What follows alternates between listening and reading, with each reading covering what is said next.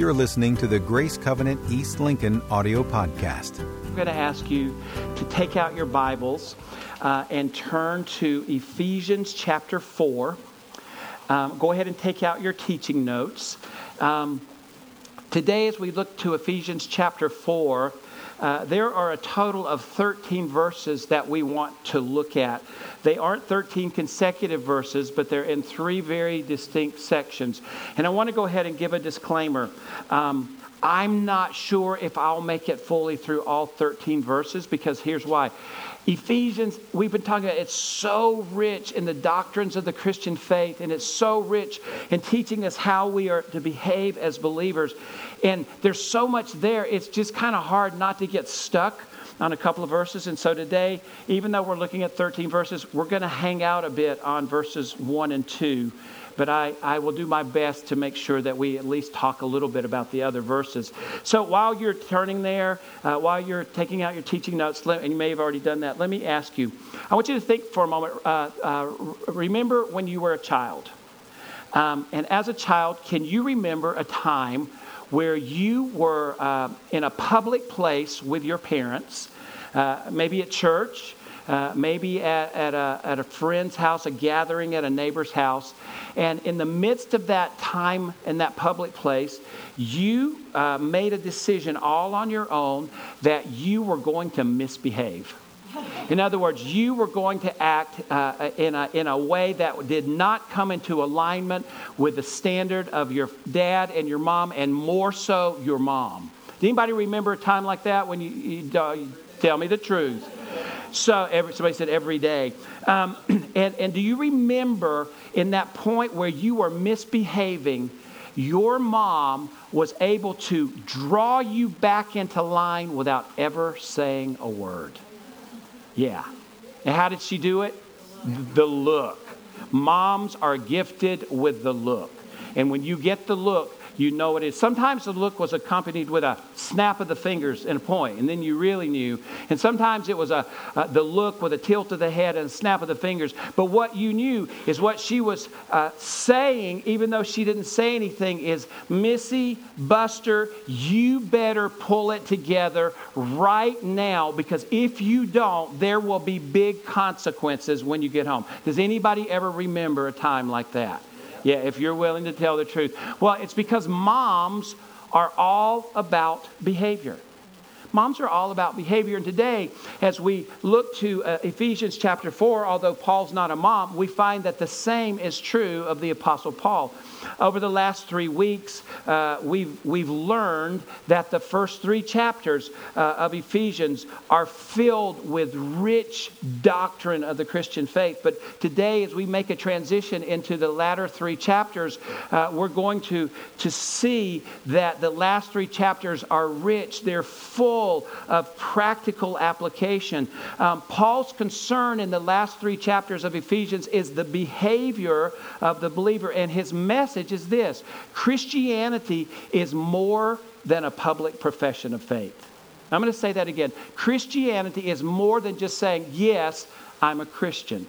It's much, much more than that. You see, our profession as Christians we are in Christ. We are Christians. But the evidence of that profession, the way that people around us know that we are Christians, is by our practice, by our behavior, by the way that we live our lives. Our practice is rooted in the understanding that Christianity is a way of life and living, and the more we know, the more we're responsible for. Knowing Jesus as Savior, it must change our understanding of our identity, of who we really are in Christ, but it must also change the way we live out our lives. In fact, because we're in Christ, it should impact every area of our life. So we've been focusing for the last 3 weeks on God's work. Now we're making the transition, and we're going to focus on our responsibility. So the first part of Scripture that we want to focus on in chapter 4 is in chapter 4, the first 6 verses. And I'm going to read those to you. And again, we're going to pull primarily from verses 1 and 2, but we will draw from the other verses, and then we'll drop on down to some others. So follow along as I read. It says, as a prisoner for the Lord then, I urge you to live a life worthy of the calling you have received. Be completely humble and gentle. Be patient, bearing with one another in love. Make every effort to keep the unity of the Spirit through the bond of peace. There is one body and one Spirit, just as you were called to one hope when you were called. One Lord, one faith, one baptism, one God and Father of all, who is over all and through all and in all. And even from those 6 verses, we can see that Paul is all about the behavior of the believer. Immediately, as we read in verse 1, Paul says, as a prisoner of the Lord then. And we're going to stop right there for a minute. That word then oftentimes is translated in various translations as therefore. And so that means we always have to stop and ask the question, what's it there for? For one, it's an indicator that Paul's making a transition. He's moving from the doctrine, he's moving into the practical. But it's also an indicator for us that Paul is calling us to a different way of living. And the way he's doing it is therefore is pointing us back to everything that Paul's already written in the first 3 chapters. Everything that we've learned, this rich doctrine of the faith, Paul is drawing us back to that because it all has to do with our behavior as a believer. He goes on and he says, I urge you to live a life worthy of your calling. So in context, Paul is saying, therefore, or then, or since you've been given every spiritual blessing in the heavenlies. So he's drawing back from chapter 1. Since you've been given every spiritual blessing in the heavenlies, since that you were spiritually dead, but now you are alive in Christ. And since you were far off from God, but you've been brought near by the blood of Christ. And since you were aliens and strangers, but now you've been adopted into the family of God. And since you are now a dwelling place for God. And since you've been given a spirit of wisdom and understanding that's empowered by the Holy Spirit, he says, I urge, or I plead with you, or I beg you to live a life worthy of all that you've received. Live a life worthy of your calling. In other words, since as Christ followers, we've been rescued and redeemed and given every spiritual blessing in Christ, we're responsible to live a life worthy of the calling that we've received. This phrase, to live a life worthy of our calling, oftentimes is translated walk. Simply translated, walk worthy of your calling. And it implies that there would be balance, that the scales are balanced. In other words, it implies that there is a balance. The weights are equal between your profession of Jesus Christ and the way you practice that you live it out. They're not out of balance. Your profession isn't greater, but they have to balance out the scales. It also implies that there is a constant motion, an advancement, a movement, a step-by-step process where you're persevering this life in Christ. And on down in verse 22, verse 23, in fact, I want to read it to you. Paul gives a very simple prescription of what it means to walk worthy of the calling that we've received. Would you follow along as I read beginning in verse 22? It says, you were taught with regard to your former way of life to put off your old self, which is being corrupted by its deceitful desires, to be made new in the attitude of your minds, and to put on the new self, created to be like God in true righteousness and holiness. Can you see the 2 steps that Paul's talking about? They're very simple.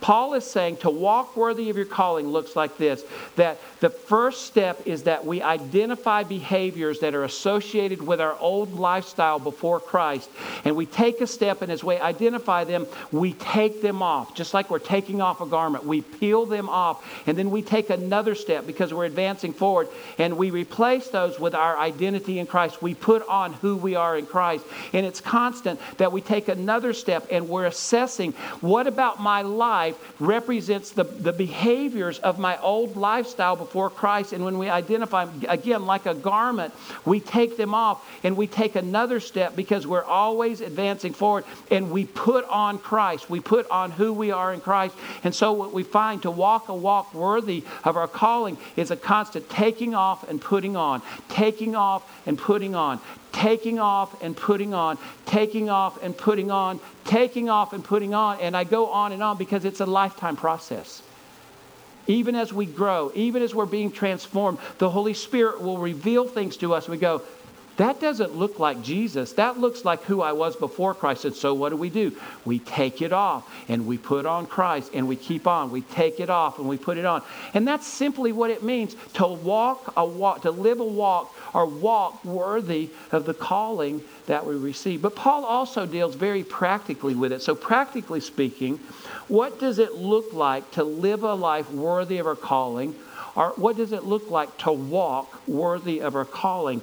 And to begin with, Paul makes it very clear that to walk worthy of the calling that we've received means that we would be a people who cultivate healthy relationships.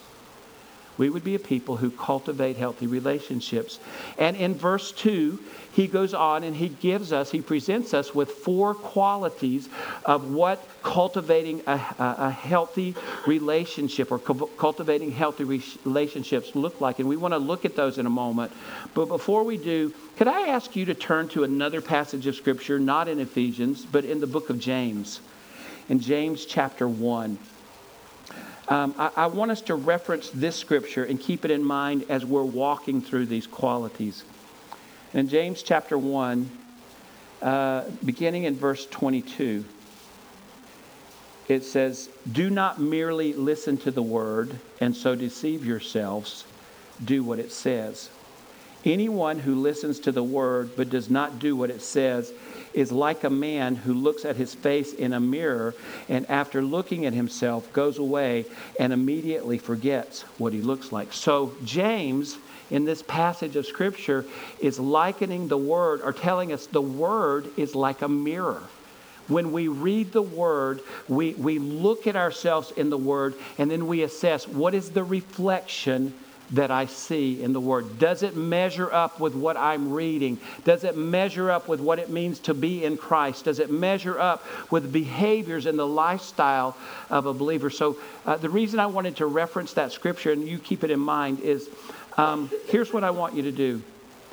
Keeping in mind that the Word is a mirror, I want you, before we walk through these 4 qualities, I want you to identify, and don't do this out loud, please. I want you to identify your most challenging relationship or relationships. Okay? I want you to identify your most challenging relationship or relationships. I see a lot of different expressions going on throughout the room. I don't know how to interpret that.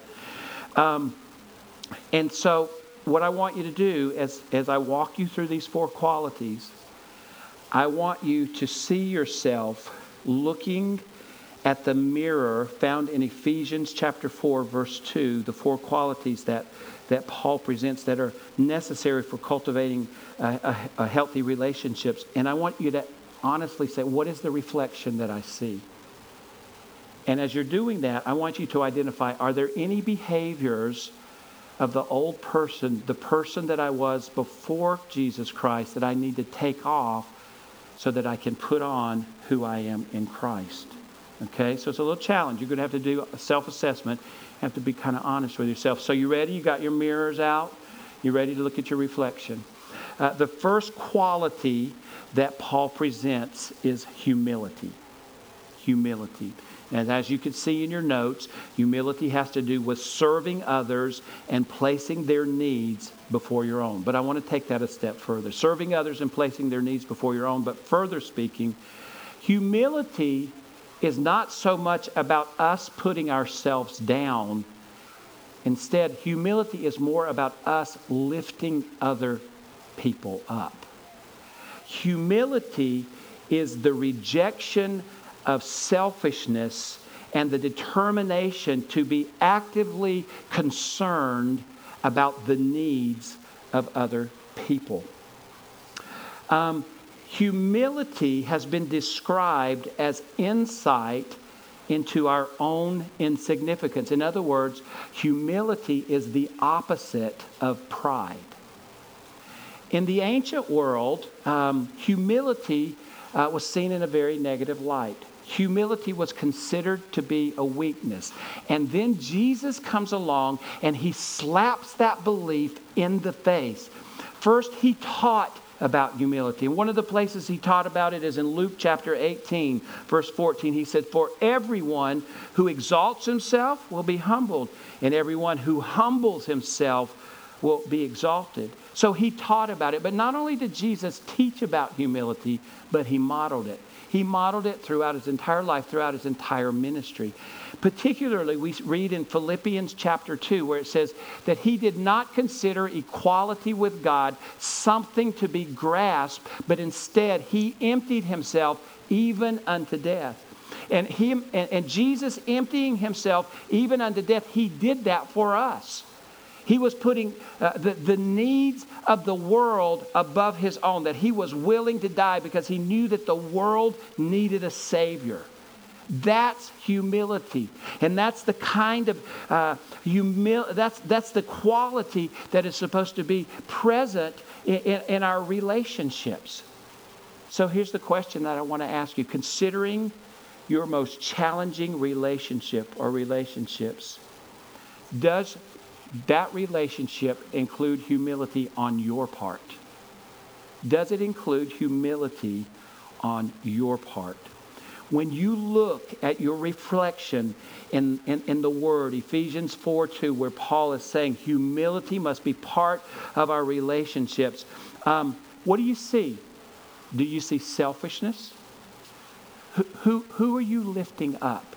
Are you lifting yourself up? Or are you lifting others up? Whose needs are you most concerned with?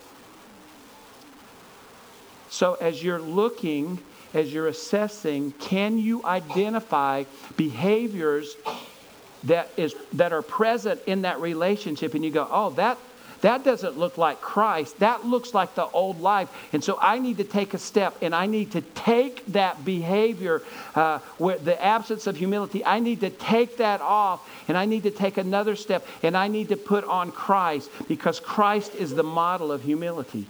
So how does humility play into your most challenging relationship? The second quality that Paul presents is gentleness. And again, you could see in your notes that gentleness is to be kind and easy to get along with, but I want to take it a step further. Gentleness is defined as strength under control. Gentleness means that you have your emotions under control. Gentleness is the opposite of self-assertion, rudeness, or harshness. Gentleness implies meekness, but it does not imply weakness.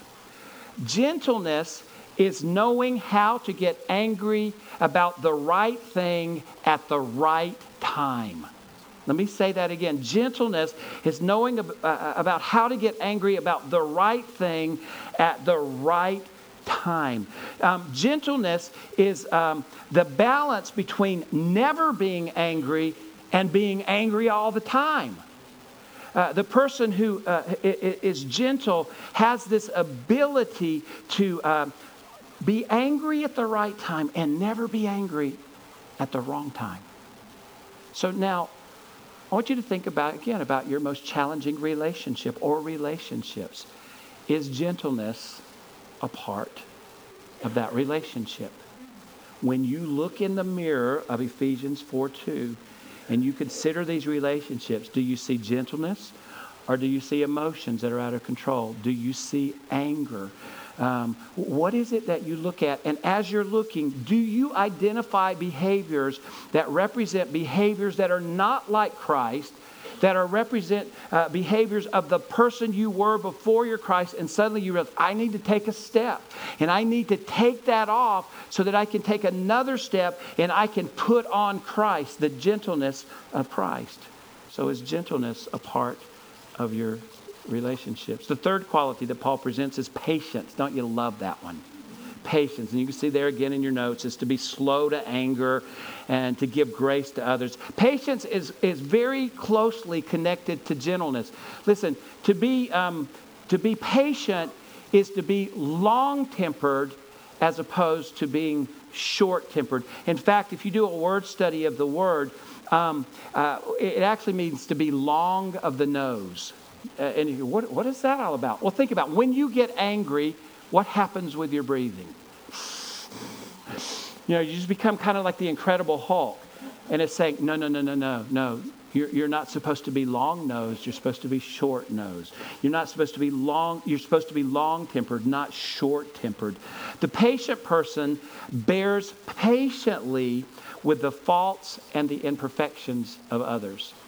And I was thinking about this week as I was studying, even this morning as I was just going over my notes, and I thought, that's a tough one. Because sometimes people can just rub me wrong. Yeah, I mean, and you're all the same, but according to what Paul's saying, that shouldn't be the case. To be patient is not to be easily offended. It's the ability to be wronged without the need to retaliate. The patient person has staying power. That is, listen to this, they have the ability to endure hard events and obnoxious people. I think it would be easier if I had to just put a period after hard events, right? But then you had to go on and say, and obnoxious people, how challenging that can be. But when we look at the mirror of the Word, Paul's saying that our behavior as believers and our behavior in relationships is that we are to be patient people. And that's a process. That's a process. So let me ask you, when you look at the mirror of the Word here in Ephesians 4:2, and you consider your challenging relationships, what do you see? Are you easily offended? Are you long-tempered or are you short-tempered? What's your response when you're wronged? Do you immediately think of payback?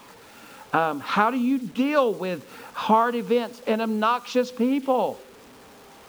And as you look in the reflection of this mirror, can you identify behaviors that are part of the old person before Christ that you need to take a step and take off so you can take another step and put on Christ? These are tough questions to answer. The fourth quality that Paul presents is love. Looking again to your notes, love is defined as giving to others and living to be a blessing. But once again, let's take that a little further. You know what's interesting, reflecting back in this letter that Paul wrote. Again, remember he visited them, and when he came back, he sent a letter. It didn't work. He heard that they were not behaving, so he sent the second letter, which is actually 1 Corinthians. It still didn't work. We actually know from 2 Corinthians that Paul actually made another visit, a second visit. It's not recorded in Acts.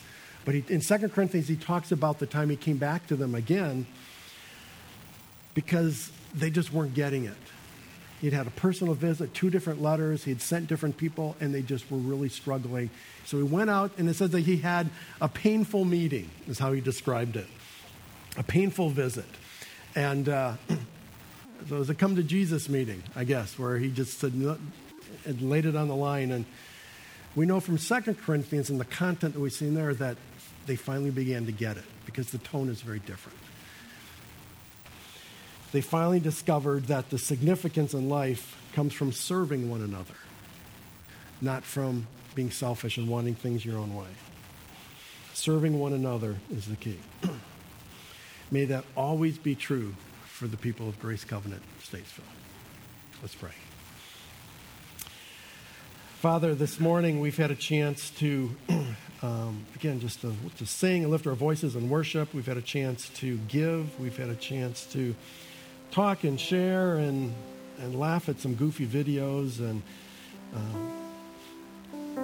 Father, again, all of it is because of our love and our passion for you and our desire to live out our faith.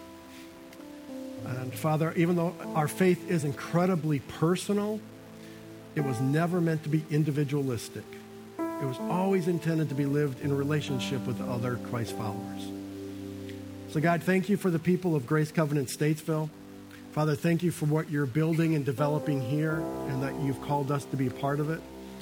And Lord, our desire is to honor you in all that we say and do. Father, if there's anyone here who is feeling a little left out, I pray, God, that an extra dose of grace would be on them this morning. Father, that maybe there's feelings that have been hurt or maybe things didn't set quite right. Father, I pray that you would heal that in the name of Jesus right now.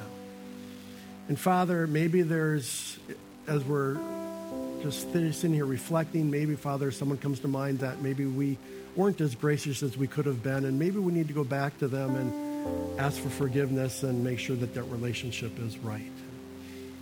Father, I pray that you would protect this congregation from those seeds of anger, from those seeds of strife and division, that they would not take root and they would die quickly. Father, that your Holy Spirit would protect us as a congregation. So, Father, we thank you again for this day. And, Lord, as we leave this place, I ask, Father, that you would continue to go before us and prepare the way. Father, that you give your people favor with the tasks they put their hands to, with the relationships and the people they meet. Father, that each would be blessed this day, I pray. And it's in Jesus' name. Amen. Of divine things, and they had no desire to know about them. And so Paul's message to the Ephesians is, that's how you used to live. But you don't live that way any longer, and don't go back into that lifestyle. Walk worthy of the calling that you have received. And the same is true for us today. Paul is saying, the Word is saying to us today, there was a way that you used to live before you knew Christ. Don't let yourself slip back into that way of life. Don't take on those behaviors. But instead, as you walk, take off the old person and put on Christ. And take off the old person and put on Christ. And recognize that it is an ongoing process of transformation and growth, that we choose godliness. We choose not. See, here's what I think. I don't think that you just wake up one day. One day you are a strong believer, and the next day you wake up and say, I'm not going to follow Christ today. I'm going to go back to the old way of life. I think it probably can happen. But I think it's more inch by inch, step by step, that we get off course and we get off course and we get off course. And suddenly we realize one day, I'm not walking worthy of my calling, but I'm walking according to the culture that is dictated by the world around me. And I've fallen into that trap. And here's the thankful thing. When that happens, God is there. He is there because he says, just take off that old person and put on me. Take off that old person and put on me. Finally, I'm getting ready to land this plane. Paul encourages to walk a life worthy of the calling is that we would embrace transformation. And that's really what we've been talking about all morning. It's that transformation is that two-step process. We take off and we put on. And we take off and we put on, and we take off and we put on, and we take off and we put on, and we take off and we put on, and we take off and we put on. And I'm exaggerating it right now because it's a long-term process. It's a process that happens throughout our life. We never arrive. We will always identify something that says, that's not Christ-like. I need to take that off and I need to put it on. Paul makes very plain in the remaining verses. I want to read to you as I close verses 25 through the end of the chapter, because it's just plain. This is what walking worthy to our calling looks like. He says, therefore, each of you must put off falsehood and speak truthfully to his neighbor, for we are all members of one body. In your anger, do not sin. Do not let the sun go down while you're still angry, and do not give the devil a foothold. He who has been stealing must steal no longer, but must work, doing something useful with his own hands, that he may have something to share with those in need.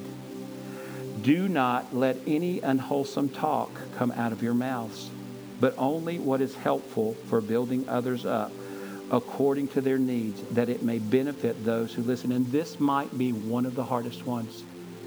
I think this is where we find a great problem.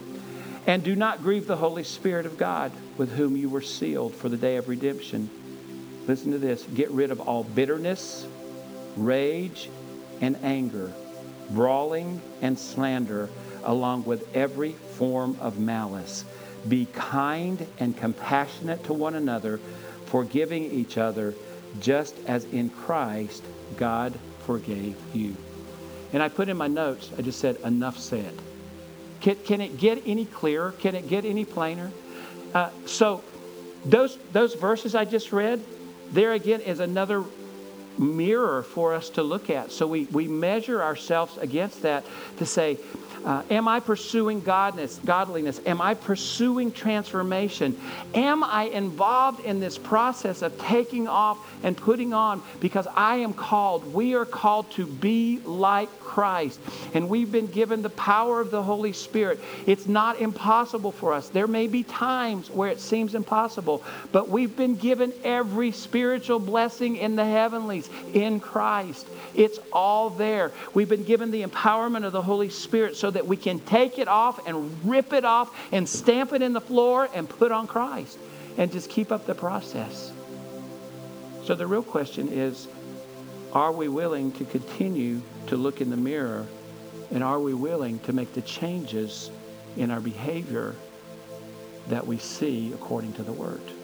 And that's something you're going to have to work out, as I have to work it out. And I think probably we all have some homework to do this coming week, especially when it comes to cultivating healthy relationships.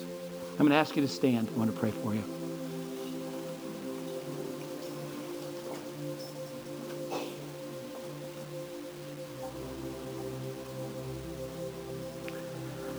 Father, thank you for your word. Thank you that it really is a mirror. Thank you that it's active, that it's alive. And thank you that it's our compass for life, because it teaches us about you. It shows us how to walk worthy of the calling that we've received. I pray for each one of us in this room, Father God. I pray that we would continue to be a people who are willing to look in the mirror of your word. And when we see our reflection, a reflection that does not look like Christ, that we would be willing to take off what we see so we can put on Christ. Father God, continually remind us that this isn't impossible because we've been empowered by the Holy Spirit. We can do all things through Christ who gives us strength. And so we depend on that today. And so I pray for every person in this room. I pray that you help us. And Father God, as they go from this place today, I pray that you bless them. I pray that this day be incredibly spectacular and filled with good things. And I pray that the light of Jesus in every person would shine bright so that everyone can see. And I pray this in Jesus' name. And everybody said, amen. For more information on Grace Covenant Church, our service times, ministry opportunities, directions, and more, visit us at gracecovenant.org.